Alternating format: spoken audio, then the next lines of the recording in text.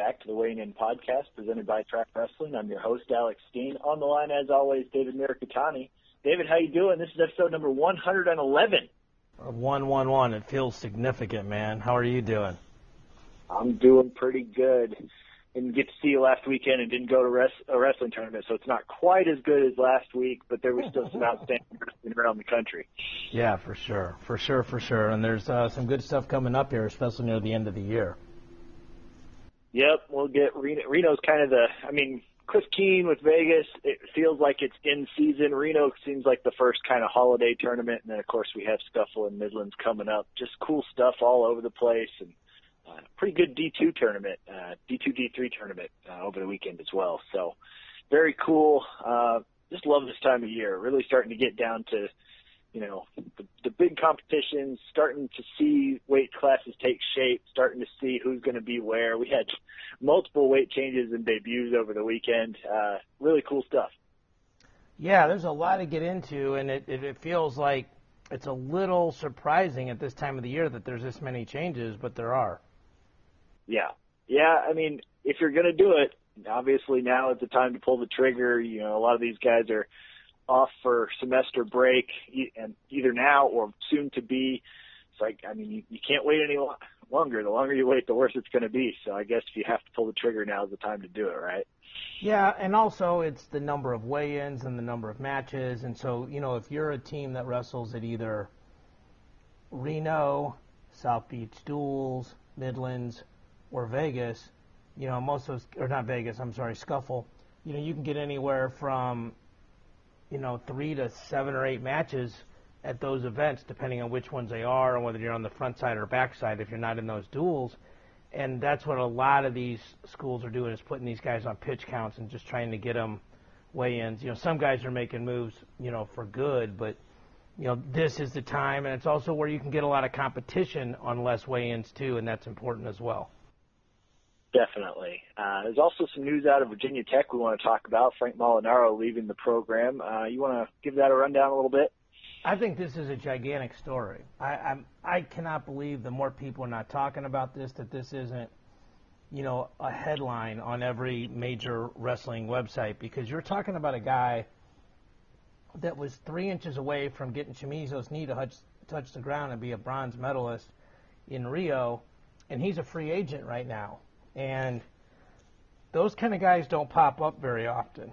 I got from pretty reliable sources that he wants to make a run at it through 2020 at back down at 65 kilos. And obviously, Virginia Tech was paying him to coach. And, competing is a very justifiably selfish activity. And it's hard to do both. And certainly he's going to be pulling a lot of weight as well to get back down there. And so, he's parted ways with those guys. And I don't think it's anything super negative or anything like that. They're just different goals, that sort of thing.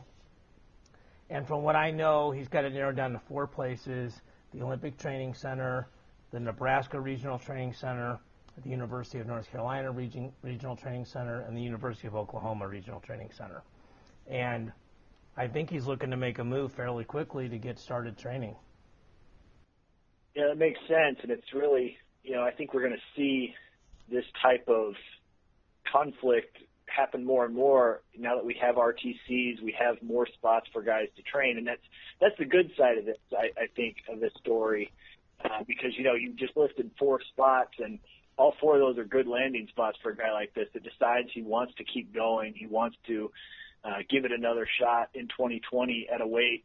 We were talking about it off the air that, we need guys at 65, and he's going to be a monster 65 under the new weigh-in formats if that's what he's going to do. So really interesting thing. That's the good side, is that he's got that option.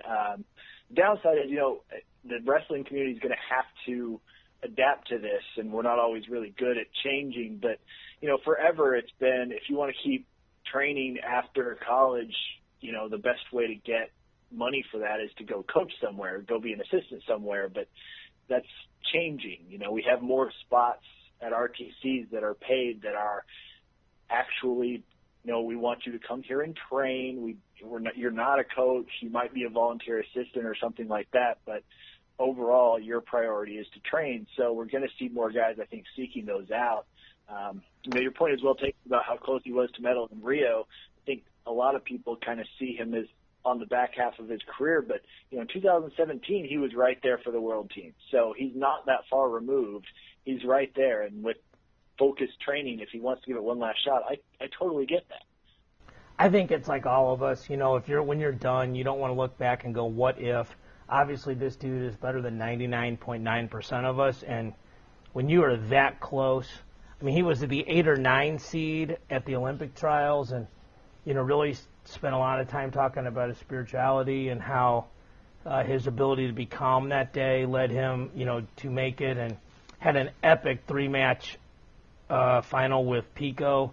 And it's really interesting because if Pico had made the team, you really wonder if Pico would be doing what he's doing right now.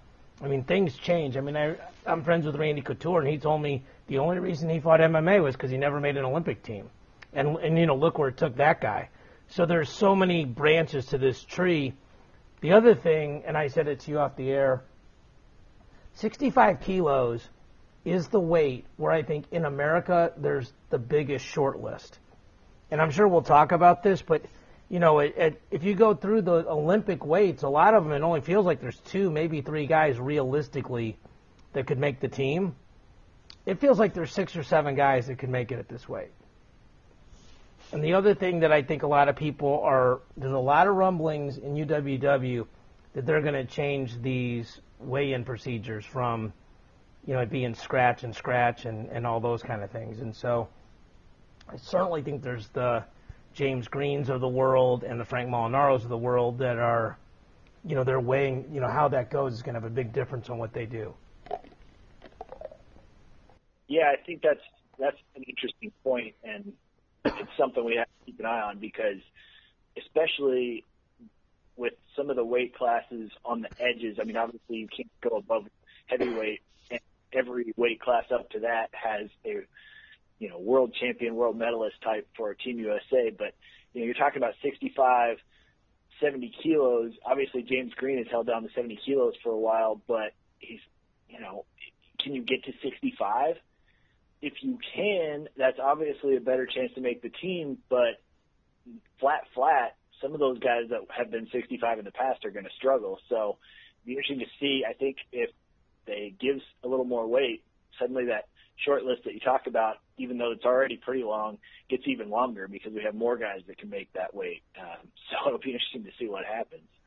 Yeah, I think where he lands is a big story. If he goes to Nebraska, he's, it almost feels like, that James Green is just going to stay at 70. We saw him try to go to 65 with disastrous results, and I got a chance to interview him. I just think he's too big of a human being to make 143 pounds and be able to perform at his level.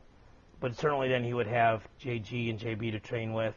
If he goes to UNC, I don't think he has the same level of training partners, but he's got a Ramos, he's got a Kenny Monday, he's got a Coleman Scott.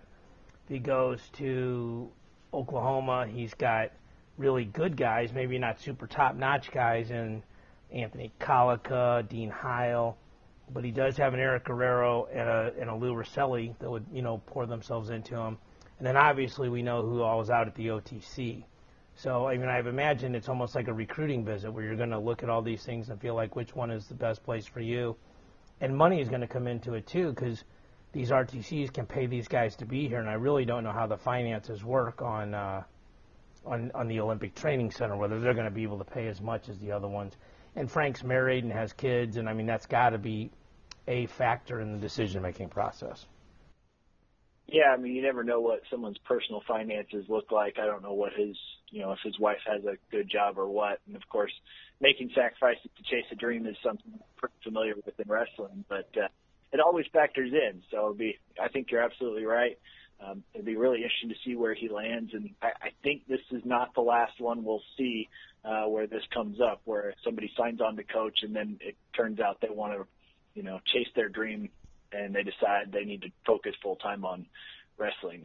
It's an interesting time to be a wrestling fan. It's there's more out there than there ever has been before. So we'll see how this develops. But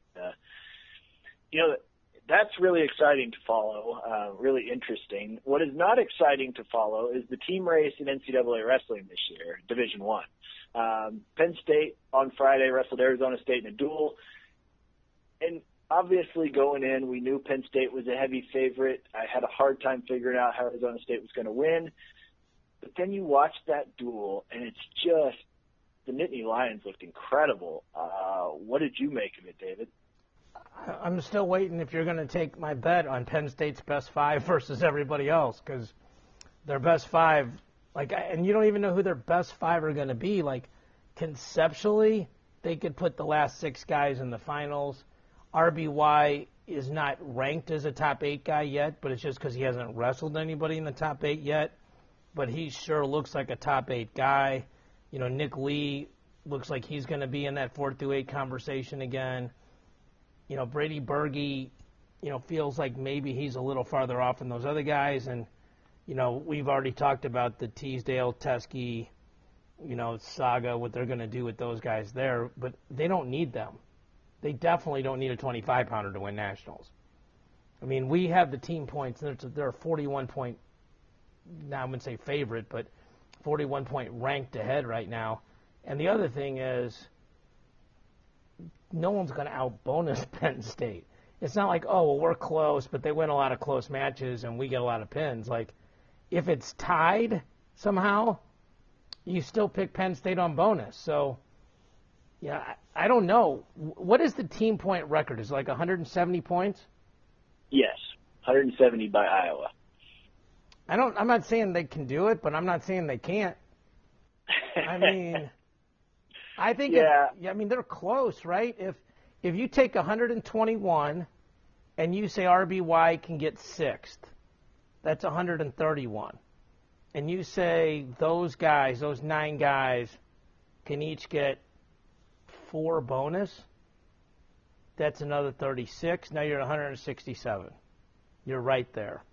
And some of those guys, I would definitely, if you set the over-under on bonus points for Nolf, for Joseph, for Hall, for Rashid, for Nickel, and probably Kassar at 4, most of those guys you would pick over. Yeah, and it's interesting. I think they're going to have some guys overperform to get to 170, which the fact that I even have to say that is just testament to how good they are, that, we have to make sure that we point that out. But, RBY is kind of the X factor for me. I think, you had him at 6, just kind of as an example. He's got I don't know where this is going. He's really good, and he might, that weight is so stacked, but you just don't know how high he can go right now. It's hard to say. I mean, Seth Gross remains out with an injury, so you kind of wonder about that. Micic has been banked up. I don't know where that's going, but, he could come out of nowhere and do something incredible. And, of course, he won't come out of nowhere. But, we saw Nico Megaludis make the finals as a freshman as a double-digit seed. So weird stuff like that happens. I feel like RBY could do that. And if he does that, and they, can push 149 across to be an All-American, which he's close. I don't think he has the high potential, but 149 is also not as deep of a weight. So if he can push in there and then they do what they're supposed to do at the rest of the weights, it's possible that instead of watching them against the Buckeyes like we did last year, that we're watching them against history this year, which is, I think, our only chance for any drama in the team race.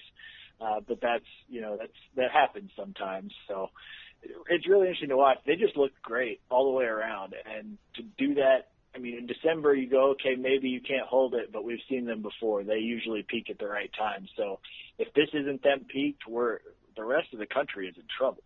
They can wrestle like crap and still win the tournament. That's a scary thing. That's true. And, Seth Gross, we don't know if he's going to be 100% when it counts. Micic, like you said, same thing. Soriano's obviously got a history of not being healthy at the end of the year. Mickey Philippi is deservedly ranked where he is, but he's never done this before. Lezak's up a weight. I'm just going through the guys that are above him. The other thing is, right now, he would be like the 6th seed at the Big Tens. behind Suriano, Micic, Luke Pletcher, Ethan Lezak, and Austin DeSanto. So if you said to me right now, do you think RBY is going to play sixth, better or worse? I'm going to say better. And if he places better, then he's going to slide up significantly, depending on how much higher in these seedings, because like a Gross and a Fix are in the same, Gross, Fix, and Gomez are in the same conference. I mean, I don't want to beat this to death. I just think that guy's going to end up probably being like an 8 or a 9 seed. And, he just scores a lot of points a lot of different ways. And it's kind of scary. I mean, the one thing where the rankings are bumped, obviously is, and we'll get to it at 174, but Mark Hall has number 1 place points right now, and he won convincingly, and I don't know, we'll get into it, but I don't think he just checked that box and go, okay, well, he's going to beat Zahid when it counts. I mean, those guys, I think Zahid's still like 10-2 now against him, so it's not like that is a wrap or anything like that. Yeah, that's true. I mean, we talked about it, I think, with Oklahoma State before the season. I don't remember if it was this year or last year, but that they were kind of ranked as high as they were going to go. And that's kind of true for Penn State, especially after that win. RBY is the notable exception, but a lot of their guys feel like they don't. I mean, obviously, when you're ranked number 1, you can't go any higher than that, right? But I don't know. It just feels like, like I said, they could wrestle under their seed considerably and still win. So we'll keep an eye on that. I know we're not breaking any news there, but when you wrestle a team like Arizona State, it was kind of their first test of the year, and they just looked really, really good. Anybody looking for holes, I don't think you found any. Well, the other thing I would say to you is this: I agree that they're like not overranked, but sort of ranked at the peak in a lot of weights. But Anthony Cassar looks like he's going to make the finals, and Shakur Rashid looks like. I mean, I don't think you go, oh, Shakur Rashid's going to get killed by Emory Parker. And if he can get away from Miles Martin and to the bottom half, he can make the finals. We don't have those guys ranked that high. Right. So what's crazy is they could actually move up. I mean, they could move up at a couple weights and you wouldn't go, well, that's crazy. I mean, like Cassar, like I said, him moving up, I mean, he's going to get a chance to at least wrestle Stoll and Stevenson, at the very least at the Big 12. So if he can beat one of them, I mean, we talked about how Desi probably has a pretty easy path to staying undefeated. As long as he beats one of them, he's in the 2-3 matchup. I mean, and especially if Gable Stevenson goes undefeated and ends up on the top half and he ends up on the bottom half with Desi, if he beat him, that wouldn't be shocking. And, you look at 84, Cassar, or Rashid rather, right now he's 3. So, I mean, I don't know where you would set the odds on him and Parker, but I don't think Parker's some gigantic favorite. So no, I don't think Parker would be a gigantic favorite, but then again, I don't think Reenan would be that much of an underdog either. So it'd be really, I agree with you. And there is some room out at their top guys, those 2 guys in particular. It's just, it seems like we're about where we should be on their rankings. They're not, RBY, like I said, is the notable exception, but,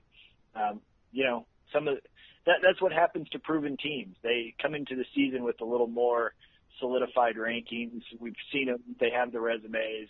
So they don't, some of those teams we knew preseason were way underrated. We just couldn't rank their guys where they should be to start the year because they didn't have the resume yet. But we knew their talent was there. Penn State, once Cassar took over at heavyweight, we already had Neville's way up there, right? So it wasn't a huge change. We pretty much knew what they were going to have. They're so good, though. So good. Yeah. That was really entertaining match to watch. And usually when one team's blown out the other, it's not that entertaining, but that was very entertaining. I also think on the other side of it, I think it's a wake-up call for Arizona State. Like, I mean, I'm close to some of the guys there in the program, and, they're going to have to make a shift because unlike the Big Ten where they have a lot of difficult, tough duels where they can keep testing themselves and move up in the rankings the second half of the year, the Pac-12 schedule's obviously pretty light. If they don't get this turned around and have a good Midlands, they have a lot of guys that really can't move up that much in the rankings. And, I think we agree Zahid, it doesn't matter if he's 1 or 2. It's either Amin or Lewis in the semifinals at this point. He's proven he's, really, really good. But some of these other guys are more draw dependent on how they do at nationals, and they've got to wrestle well at Midlands, and it'll be interesting to see if Zeke and company can use that as a catalyst or a pivot point to make their second half of the season better. I think personally that they are so loading up for next year with keeping Teamer in red shirt and redshirting Tanner Hall, and I think we're going to be in the hunt to win it next year, and I think they almost just haven't focused as much on this year as they should. Yeah, that's an interesting concept. Considering when you look at the way that duel matched up, you're really I think you can only be disappointed at 49 and 74, really, right? Yeah. I think they thought they had a puncher's chance at 33, but, that was a puncher's chance for sure. And, you move a guy up, it's like it seems like you're trying to win the duel, and I guess that was their best chance to win, to get to that fourth match, and then you hope to pull a huge upset somewhere. But that was an interesting move. I did not see that one coming. Yeah, I actually knew it was coming, and it didn't surprise me. If you have two guys and they can both beat this guy, then it doesn't matter, right? Like you move your best guy up and take a shot. So, that didn't surprise me, but it surprised me just not the result, but the level of the result. No right. doubt. So yeah, that was rough. If you're one of those guys, you're like, man, it was a rough night. And I think it even started at 25, where they were working on a major, and then Courtney just gives it up right at the end. There's momentum that moves all different ways. And that was a big thing for Penn State. Obviously didn't matter at all in the dual meet result, but I think, they were leaving cheering 197 instead of the other way around. So, that looked like a classic case of a kid that's getting, his first exposure to Rec Hall, a big, huge match in D1. Obviously he redshirted last year and I don't think he'd wrestled in any duels this year. And so it looked like a classic case of he came out, ball of energy, looked great, and just dumped all his energy by the end of the second period. He was hanging on pretty good, but he looked really good when he was wrestling well. So a good overall, but yeah, that dropping it at the end definitely got the Penn State crowd into it, and you don't want that. Yeah, they got, that place is insane up there, right? So absolutely. Yeah. Is it time to get into the rankings now? Yes, sir. All right. Tell us who they're brought to us by. We're sponsored by Resolite Sports Products, your one source for both classic and lightweight mats. From their Zip Mat, the first and only tape-free mat to offer a waterproof interlocking connection system, to their Digiprint mat, the only fully customizable mat featuring unlimited graphics that brings unrivaled school branding to your new lightweight mat. Visit Resolite.com for all your wrestling needs. Resolite, the mat company. And I did see that you got a couple tweets about some pretty cool Resolite mats out there. I did. Shout out to Hood River Valley High School in Oregon for tweeting me their mat. It is a black mat with their logo in the middle, but all of the out of bounds is ringed by fire, a little Johnny Cash action, Ring of Fire. I guarantee you they play that during their duels because it looks fantastic. Just beautiful. So good job by them. If you have a mat that can beat it, nobody took me up on my challenge. I didn't see any other mats that could beat that one. So if you've got one that you like, tweet me, Alex Steen UNAT, and we'll see what you've got. But that one was really cool. So it's going to be tough to beat. For sure. Going to 125 pounds, this was one of our weight changes. Vito Arujau, as we've talked about for a while, made it down to 125. Looked pretty solid. Beat Jay Schwarm 17-7 in their duel. Looked like he had good energy. A little floppy at times. You never know what that's about, whether that had to do with the weight cut or just got in a weird position in a match. But overall, beating Schwarm 17-7 is a good debut. You see anything else? Not anything really crazy down there, but it was good to see him down there. He's an immediate medal threat. Even though we don't have him ranked, he's sort of like RBY, but He's got a really strong, track record of being good at age group stuff. And this is a weight where there's a lot of guys that if you go, these guys didn't place, that are 5, 6, 7, 8, it wouldn't shock you. So, he's a guy that I think steps right up in the conversation. Also makes Cornell a lot better, in terms not only of dual meets, but in terms of the nationals. Yeah, definitely. I mean, I think a lot of us thought he was going to win the 133-pound spot, but Chaz Tucker looks like he's picked up his offense, and he was already really hard to score on. So this makes them even better. And, of course, Yianni, who we'll talk about in a minute, is back and looking great. So good for them. Before we get to 141, was there anything at 133? Did anybody move? I didn't notice. I'm looking to see. We moved Brandon Paetzel in from Lehigh just because it's been long enough that, we just frankly got tired of waiting on Scotty Parker. And then Colin Valdivia has lost to Funakoshi from Cal Poly the other night. So he was at 25. That'll be reflected in the rankings next week. Yeah, a little Monday, Tuesday action with Northwestern out west. So that's cool. Always nice to have some early week wrestling to keep us tied over. Moving up to 141. As I mentioned, Yianni looked great, beat Josh Albert 12-2. I mean, Albert's a rock-solid wrestler that could All-American himself. So that's a big win. Looked as good as he ever does, which is nice to see. Obviously, he had gotten a few matches in at an open tournament before that, but this is the first time we saw him against a tournament-caliber wrestler, and he looked like the national champ. The guy that made you pull your hair out a little bit this week, Chad Redd, beat Jamal Morris of NC State 3-2, but had lost to AC Headley the day before 5-1. What are you doing with Chad Redd? Well, you actually were really helpful, especially at 184, which we'll get to. Chad Redd's this guy. He's like Kennedy Monday last year, and like Tommy Thorne, a couple years ago, where they beat guys ranked above them and they lose to guys ranked below them. And I think people understand, like, generally in rankings, like, if you're Jason Nolf, we go, okay, David lost to Alex Dean, but that doesn't count. Everybody loses to him. And you just kind of go, like, well, David beat the number 2 guy, and then he lost to the number 27 guy. It's like, okay, what do you do with this? And so I do think that trip to Nebraska took was tough, man. They wrestled like 7 o'clock on Friday night, or Saturday night, I think, and then like noon or 1 on Sunday, like the next day. I mean, so they wrestled 2 matches well inside of 24 hours, had to make weight twice, everything else, so it was, it was a tough meet. I mean, Red falls in at 18, and he's still, it's weird, he's above Headley even though he lost to him head-to-head, and he's behind Morris even though he lost to him, but it's more of a body of work thing, and it's also, he had beaten Sam Turner, so it kind of helped, put him there, and it's also, hey, you're an All-American the year before, and you beat Dean Heil in the most important tournament of the year, so he's still getting some mileage off of that. Yeah, I don't think there was any right answer necessarily that just jumped out of this on that one when we talked about it this weekend. So, and I did skip at 133. I'm glad you mentioned the NC State Nebraska duel. Obviously, that was a tough trip.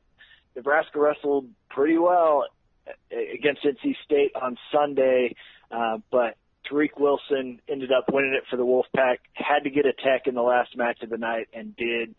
That was really, I watched that one on ESPN and the streaming service, and that was a really good crowd. They were into it. Obviously, they knew what they needed to win the duel. They needed the tech to send it to Criteria, and they won on Criteria. So that was really cool to see. Tariq looked great, and that's a good situation down there. Pat Popolizio and his staff are doing a great job, and the rest of the community is coming out to support him. So great to see. Moving up to 149, we talked about it briefly, but Brady Berge gets the 1-point win over Josh Maruka 5-4. They were next to each other, so you flipped them, right? Yep, 19-20, really simple. And then Vandermeer lost to Oster, I think, last night, like we talked about, so that'll be reflected next week as well. Sounds good. I mean, Berge Maruka, I think both of those guys are round of 16, round of 12 type guys, and we'll see if they can climb into that All-American race, but I don't think we'd be too surprised if we saw that match on the backside of Nationals. Right. Wouldn't surprise you. Yeah, I don't think it would surprise anybody that follows this very closely. Moving up to 157, Tyler Berger beat Hayden Hidlay 5-2 in that duel that we talked about. That was kind of, so they started at 141, so that was kind of the point where you went, oh, Nebraska is here and they have a chance to win this duel. Berger got a takedown, and in the third, Hidlay got away, and then as he was trying to come back and get the winning takedown, Berger took him down again. So that was really interesting to see. And all of a sudden, I mean, I don't know. I meant to look this up. I will do it for next week. The under 23 guys that went out to do the under 23 World Championships this fall haven't had the best record. I've heard that narrative being spouted by a few people around in a couple of message board posts. I didn't have time to look it up to see if it has legs, but with Hidlay, it's interesting to see because obviously coming into the year, he had not lost to anyone but Jason Nolf in an official NCAA match, and now he's taken losses to Larry Early and Tyler Berger. So it's interesting to wonder about. Are you worried about him at all? I don't know if I'm worried. I think it's an interesting weight. Like, Nolf has clearly won. It feels like, to me, if you're putting guys on levels, like Deacon and Pantaleo are sort of on the next level. And, we're clearly going off Pantaleo's past track record because this year, he's not wrestling. To me, the weirdest thing, and I don't know if complained is the right word, but went through this with you. I'm like, Hayden's got to drop to 7 because Caleb Young is 4. He beat Griffin Perriott. I was really hoping Tyler Berger, and I had these results just, we go to a different website and then, use them to do the rankings. I'm like, well, maybe Perriott didn't lose to Berger, and I could move Berger and Hayden both above Perriott, but Perriott beat Berger. So it goes Young pinned Perriott beat Berger beat Hayden Hidlay. So he has to drop to 7. Now, if you said to me, who are all the number 7 ranked guys in the country, and you can pick one of them to do better, at first glance, he's probably the guy. He was the runner-up a year ago. I think, he doesn't have a real diverse offense, so, he's probably easier to scout than a lot of guys. He wrestles a lot of close matches. He's not super explosive, so he's a guy that needs to wrestle from the lead. But certainly Obi Blanc and Pat Popolizio and the rest of those guys are going to get this fixed, and that's why they wrestle the schedule they do, to get these looks. I also think it was kind of a revenge match for Berger. He got smoked in this duel last year when they came through, so that was a thing. So, and then we're going to talk about this, but there's a pretty significant name that is making the move from 57 to 65. So that was interesting as well.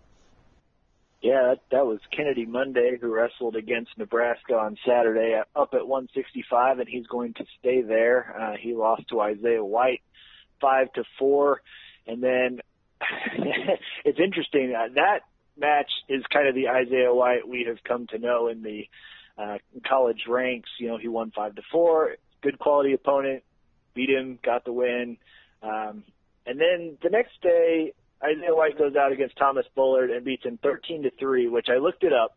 That is White's second bonus point win of the year and only the second time he's hit double digits. And he did it against a ranked Thomas Bullard. And honestly, I watched that match. He could have had 2 or 3 more takedowns that he just missed. So I don't know where that offense came from, but I'm sure the coaching staff would like to see more of that. He's a super high ceiling guy. I mean, he was a huge recruit coming out of Oak Park River Forest. Vincenzo was banged up, but he smashed Vincenzo at the finals of Fargo. And, he's a guy that you go, his ceiling, it's like the pretty girl theory. Like, on their best day, this is the prettiest one. And you're like, his ceiling is so high. But then, he'll lose to Evan Jarrell. I mean, he had a losing record, I think, or a 500 record going into Vegas, right? And we're just like, on this, just on the record itself, this dude can't be in the top 25 at all, top 25. And then he goes and wins the tournament, and it was not a weak tournament. So, right. Nebraska's got 2 of these guys that are really hard to rank, right? I mean, on his best day, he's in overtime of the Nationals with Vincenzo and had him on the ropes. On his worst day, he loses in the round of 12. So he's a guy that is a gray hair loss guy as a coach for sure. But maybe he's starting to figure it out. If he figures it out, he's going to be really dangerous. And he's a guy that we're not talking about as a challenger to Vincenzo that is going to be there. And the other thing is, and I'm going to let you make your note about this. I think Vincenzo Joseph might be the least respected guy that's on pace to win 4 national titles I've thought about in a long time. Yeah, I mean, obviously we didn't have social media and the internet for a lot of the years of college wrestling. Even in our lifetime, we didn't really have it for several of those. But yeah, Joseph, I mean, part of it is the team he's on. He's a little overshadowed by some of the guys on his own team. And part of it is, you watch him wrestle and, early in his freshman year, he got beat by the kid from Stanford. And, he had Aymar in the way that a lot of people thought would beat him. And then he got beat by Marinelli last year. And, stuff happens to him. And he lost in the Big Ten finals, too. Yeah. Right. He lost to Aymar. So I think both years we weren't really thinking he was going to win the national title until he did it. And so now he's 2 for 2, and I think I read he's the only Penn State guy to win the first 2. I know he would be the first one to win the first 3. So that's interesting with all the greats that they've had go through there even before Cale got there. But yeah, I have this note that is Vincenzo Joseph much improved? And I softened the language a little bit because I looked at his stats from last year, and he did have a couple of bonus point wins over good wrestlers, but he has started the year so well. And he wrestled Josh Shields in the duel. That was kind of his first big test. And Shields is a guy, that could be a top 4 type challenger, definitely looks like an All-American. And Joseph made him look, average. It was a easy major decision. Yeah. Absolutely. Easy major decision. Never looked in trouble. Shields didn't have much for him. And, it's hard to tell. It's one match, whatever. We definitely have seen that Joseph is putting up a much higher bonus rate than he has in the past. Is he getting even better? Is that possible when you're already a 2-time national champion? I know it is, but has he jumped levels somehow? I think so. The couple points there, like the match, it's with Arizona State. He won a scramble and got 6 points off of it, and I think it was the right call, but it was a quick call. And then he, it's hard. He built on the lead, but it's a lot easier to wrestle ahead 6-0 than wrestle 2-1 or something like that. The other point I would make is this, and I was talking to a buddy of mine about this. I cannot think of a team in the country that if you took Vincenzo Joseph off of Penn State and put him on that team, that he's not the lead guy on their poster. Even Iowa with Spencer Lee. Because he's won 2. Yes, Miles Martin could win 2, but he's, already lost the chance to win 2. He's the guy everywhere else, and he's like the third fiddle up there. It's unbelievable. Yeah. Well, it's funny because I think even Mark Hall a little bit just because of his high school career and how he came out and he won as a freshman and all the stuff with the rivalry with Zahid, which we're going to talk about in a minute. Even he kind of, I think a lot of people think of him before Vincenzo Joseph, and we're, it doesn't matter, who you think of first, whatever, the accolades are what they are. He's got 2 national titles, but it's interesting you note that. Yeah, I think there's no question he's not, that he's been overlooked by a lot of people. And if he's jumped levels, that's really scary because he was already really, really good. Yeah, for sure. And, what's crazy is if you go, who's the guy on Penn State's team most likely to win nationals? Most people would say Nolfer Nickel. And then who's the second guy? Nolfer Nickel. Who's the third guy? Oh, okay, Vincenzo. Yeah. That's crazy. That is crazy. And you know what's going to happen next year? I think there's a pretty strong rumor Zahid will move up, so that probably wouldn't be the case. But otherwise, people would be talking about Mark Hall, Zahid again. And, by the way, there's a dude in your room that's about to win 4 titles, at least conceptually at this point. So right. It's insane. Yeah, and hopefully, it's funny because some guys get underrated until they're overrated. I hope that doesn't happen with Joseph, but if he's jumped a level, he's going to have to go a long way to ever be overrated, right? He could quit now. He's the reason why Aymar was not a four-timer. That's for sure. That alone is legendary stuff. No doubt. Yeah, for sure. No doubt. Yeah. Moving up to 174 pounds, we touched on it with Hall and Valencia a little bit. Hall wins the match 4-0. Kind of surprising to me. I think a lot of people thought Valencia, especially after that NCAA Finals match last year and with the summer Valencia had in freestyle, I thought maybe he might open the gap a little bit. And Hall won the only real scramble of the match that resulted in a takedown. It was a nice job by Valencia in deep on a single, and Hall picked the right time to put his weight into him and won the scramble that resulted in it. Got the only takedown and rode tough. He looked really good. You know, I mean, we know Mark Hall is great anyway. It was just surprising to see, I don't know, not how easy he did it, but just he looked really prepared. And for somebody that they both wrestled each other multiple times now, it's weird to watch a guy and just seem to have all the answers in a match where both of them know what the other one wants to do. Yeah, I also think, you know, Zahid doing those interviews and pointing out that he was 10-1 and, you know, all the people online just saying, well, Zahid's going to win again. I mean, as good as these guys are, motivation, bulletin board stuff, and probably nobody has a bulletin board anymore, but, you know, I mean, that idea, it's still a real thing. And, you know, and a guy as good as him feels disrespected, that's not good. Now, having said that, you know, maybe he was better off letting sleeping dogs lie. Like, I think Mark Hall would have had a better chance to win in Nationals if Zahid had beat him 4-0.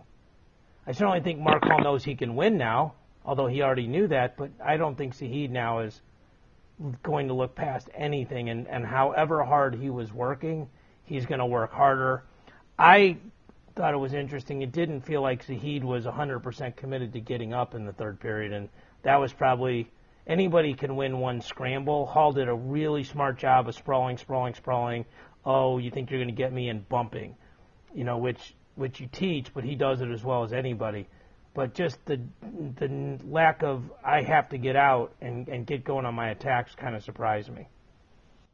Yeah, I think especially once it got over a minute of riding time, it seemed like that kind of took any lasting motivation away from Zahid. And yeah, I kind of saw what you saw, and whether that was motivation or just, you know, being not quite in top shape yet, I don't know. I haven't seen Valencia on the other matches he's wrestled this year. So, but yeah, I don't think anyone expects him to go away. He'll be back with good motivation, and we'll get another excellent edition of that at Nationals almost assuredly. You never know what's going to happen, but seems like those two are on a collision course.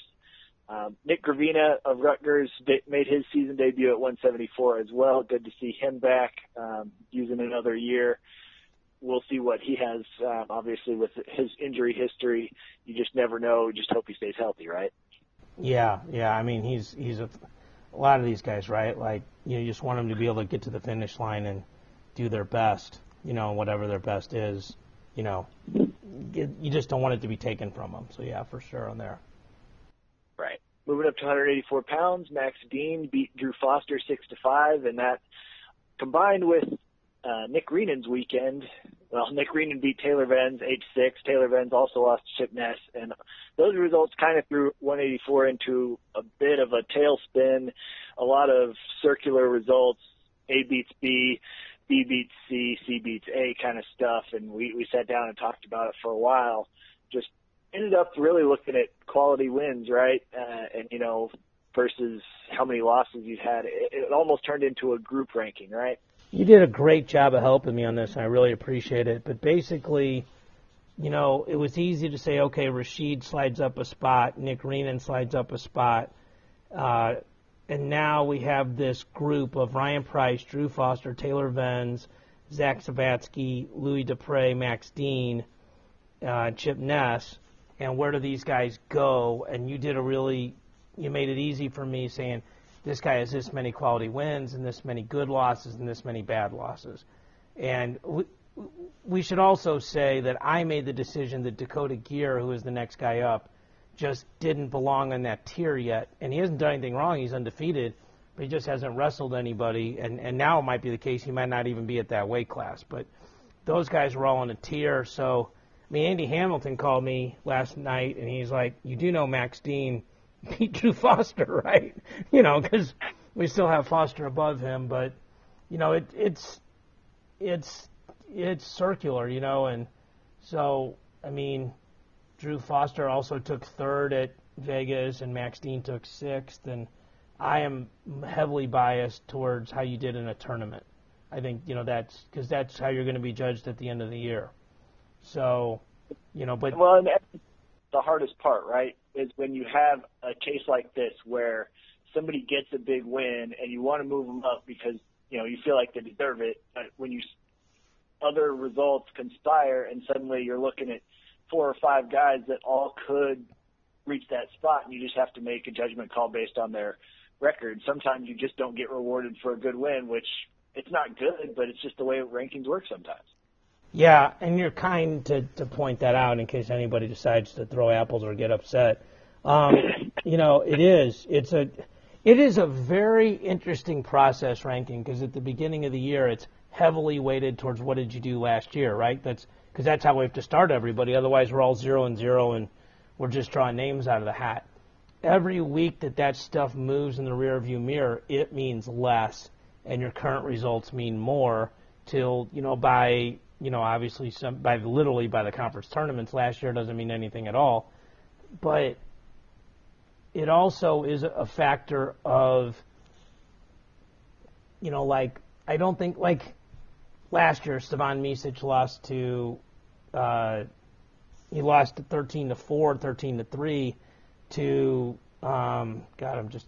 to Santo. And, you know, that was a problem for a long time in his ranking.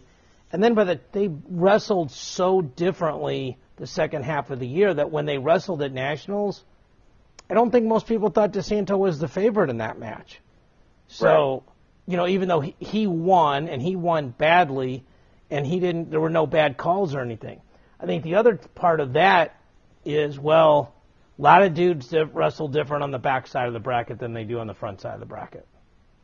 And, you know, they wrestled on the back in December and they wrestled on the front in March. So I will say this, when you're ranking, you're not trying to do predictions, which is a whole nother thing about how good you think they are.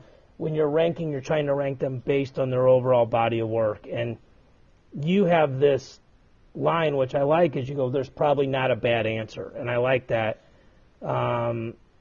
because somebody else could interpret it a different way. And, you know, the line I'll say to Andy is, I have them ranked this way, but if you think it should be different, you could probably convince me. And, you know, we've also said sometimes you really believe in a ranking and sometimes you just have to put numbers eventually next to guys' names so we can put them out. And the Foster through Chip Ness thing, I do think Chip Ness, even though he beat Venge, is probably at the bottom of that based on losing to Max Dean 10-0 and DNPing at Vegas, but the rest of it is really, you know, is really up in the air. Yeah, 184 is a perfect example of there are multiple right answers, and as long as you don't get one of the wrong ones, we're fine. So yeah, for sure. That's a good example. And you mentioned it, Dakota Gear bumped up to 197 pounds and made your decision, Jacob Seeley of Northern Colorado, in that duel. And it's interesting. There are a lot of rumors swirling. I don't have any inside information. I live down here in Oklahoma, but I don't have anything solid. But it's interesting because the rumors swirling that Preston Weigel is injured again, that he got injured in practice. The fact that Dakota Gear bumped up to 197 when it doesn't really make sense to do so. I mean, they shut out Northern Colorado, so obviously wasn't a lineup situation for, you know, didn't need it to win the duel. I mean, maybe you could argue that he bumped up to get a quality opponent, maybe, I don't know, but it seems odd that he would do that, and so that's fueling rumors that Gear will move up to 97 permanently. And then when/if we ever see Joe Smith again, that whoever he moves between Chandler Rogers and Jacoby Smith or Joe himself could end up at 184. So potentially a lot of shuffling for the Cowboys at the back half of the lineup. Yeah, and, there's still rumors that Dayton Fix is going down to 25. So I don't think that this almost feels like if you have two quarterbacks, you have none kind of thing. Obviously, it's not the perfect analogy, but, you want your guys to be at weights. You want to be able to train them for certain guys. You want to put them through training cycles, and you want them focused on winning matches. And it's hard when you have to focus on winning a wrestle-off. Now, obviously, right. You recruit depth for a reason, and it's an interesting dynamic because Chandler Rogers is a senior and Jacoby Smith is a senior. Joe Smith is a junior. I think Dakota Gear's a sophomore maybe. I feel bad for Weigel. He didn't get healthy last year. He's built like a brick house. Obviously it's not a hard work rehab kind of thing. But it's just, maybe sad sounds like a dumb word, but it's very disappointing that he's not able to perform, and it doesn't feel like he's doing anything wrong. It's just frustrating, right? So yeah, if the rumors are true and he's hurt and he ends up missing the year, he could definitely get a sixth year, which if he wants it, I hope he gets it. But yeah, he's really struggled with injuries, and that's it's never something you want to see. We touched on it with Gravina a little bit. You just hope that if that's it for this year, then I hope he's healthy and gets a chance to show what he can do next year. Because when he's been right, he beat the national champion last year, so that's all you really need to say. Elsewhere at 197, a lot of interesting results towards the bottom of the rankings. Randall Diabe of Appalachian State beat Jake Woodley. Malik McDonald beat Eric Schultz. And Kellen Stout knocked off Noah Adams as Adams continues to have a strange freshman season, I'll put it that way. What else? Do you see anything else, and what did you make of those results? No, I saw that was it, but I will say this. When I think now about, with Nebraska, you've got Chad Redd, who's hard to rank. You've got Isaiah White, who's hard to rank. You've got Taylor Venz, who's hard to rank. Eric Schultz, who has been all over the freaking place this year. Like, literally on my Facebook memories have popped up that I was in Nebraska about a year ago interviewing Mark Manning and Jordan Burroughs and having dinner with Coach Manning and my friend Jason High. Like, I might have to call Coach Manning and just say, whatever your guys are, can they just start beating the guys below them and maybe slowly upsetting the guys above them? But, you're causing a lot of extra work on this end. I say that jokingly, but, yeah, the Malik McDonald result didn't make life any easier. And this was supposed to be a slow week. Last week was supposed to be a slow week. This week was supposed to be a slow week. And then, this time next week's supposed to be a slow week. And then it's hell for 2 or 3 weeks with all the tournaments and South Beach coming up. Yeah, we'll have Reno, I think it's Thursday, if I remember right. So yes, yeah. We'll have some results there.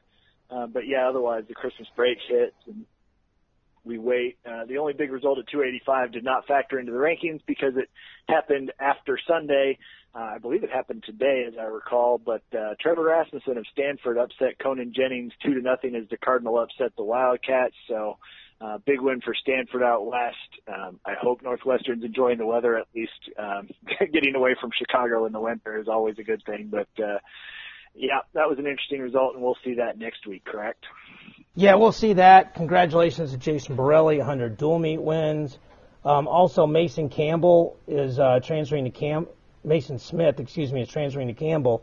So he'll pop in the rankings somewhere at, 141 or 49, depending on, probably 49, based on, when he comes in, as a guy that's, done, made appearances at the national tournament before. But yeah, the thing is, it's a lot easier to move those guys at the beginning of the year when now these other guys all got a lot of matches underneath their belt. It's a different deal. Yeah, it's really hard to rank guys this time of year. Whether they transferred, whether they've been injured, whether they just like Stoll, I know has been injured, but he's got one match. So guys like that make for a difficult, especially when they've got guys behind them that are accumulating quality wins. It's hard to decide how long do I give them before, I move somebody over them? So that's always a tough decision to make. I don't envy you there. But yeah. The worst one was Desi, right? That was the worst one. Right. Yeah, of course, we didn't even know he was coming back until they announced that. So yeah, we'll see what happens. But yeah, so that's the rankings for this week. Like we mentioned, Reno is the big thing that we're looking forward to. What else do you look forward to this weekend? Well, I'm going to Kansas City to promote my next charity wrestling event. So I'll be out at the Liberty Park Hill Duel, and it's a double duel followed by Missouri UVA at Park Hill High School. And then Friday, Saturday is the KC Stampede. So lots of wrestling in my future this weekend. And then we come back, and I actually think you and I will be spending some portion of Christmas Eve morning on the phone together doing a podcast, which is, if nothing else, a testament to how committed we are to the process. Maybe we'll do it Sunday morning instead of Monday. But, yeah, it's a pretty light week. There's literally less than, 15 events. So, probably not going to be a ton of changes in the rankings this week. Yeah, it'll be interesting. And, of course, Christmas falls on a Tuesday. How inconvenient for us, because that's our usual podcast day.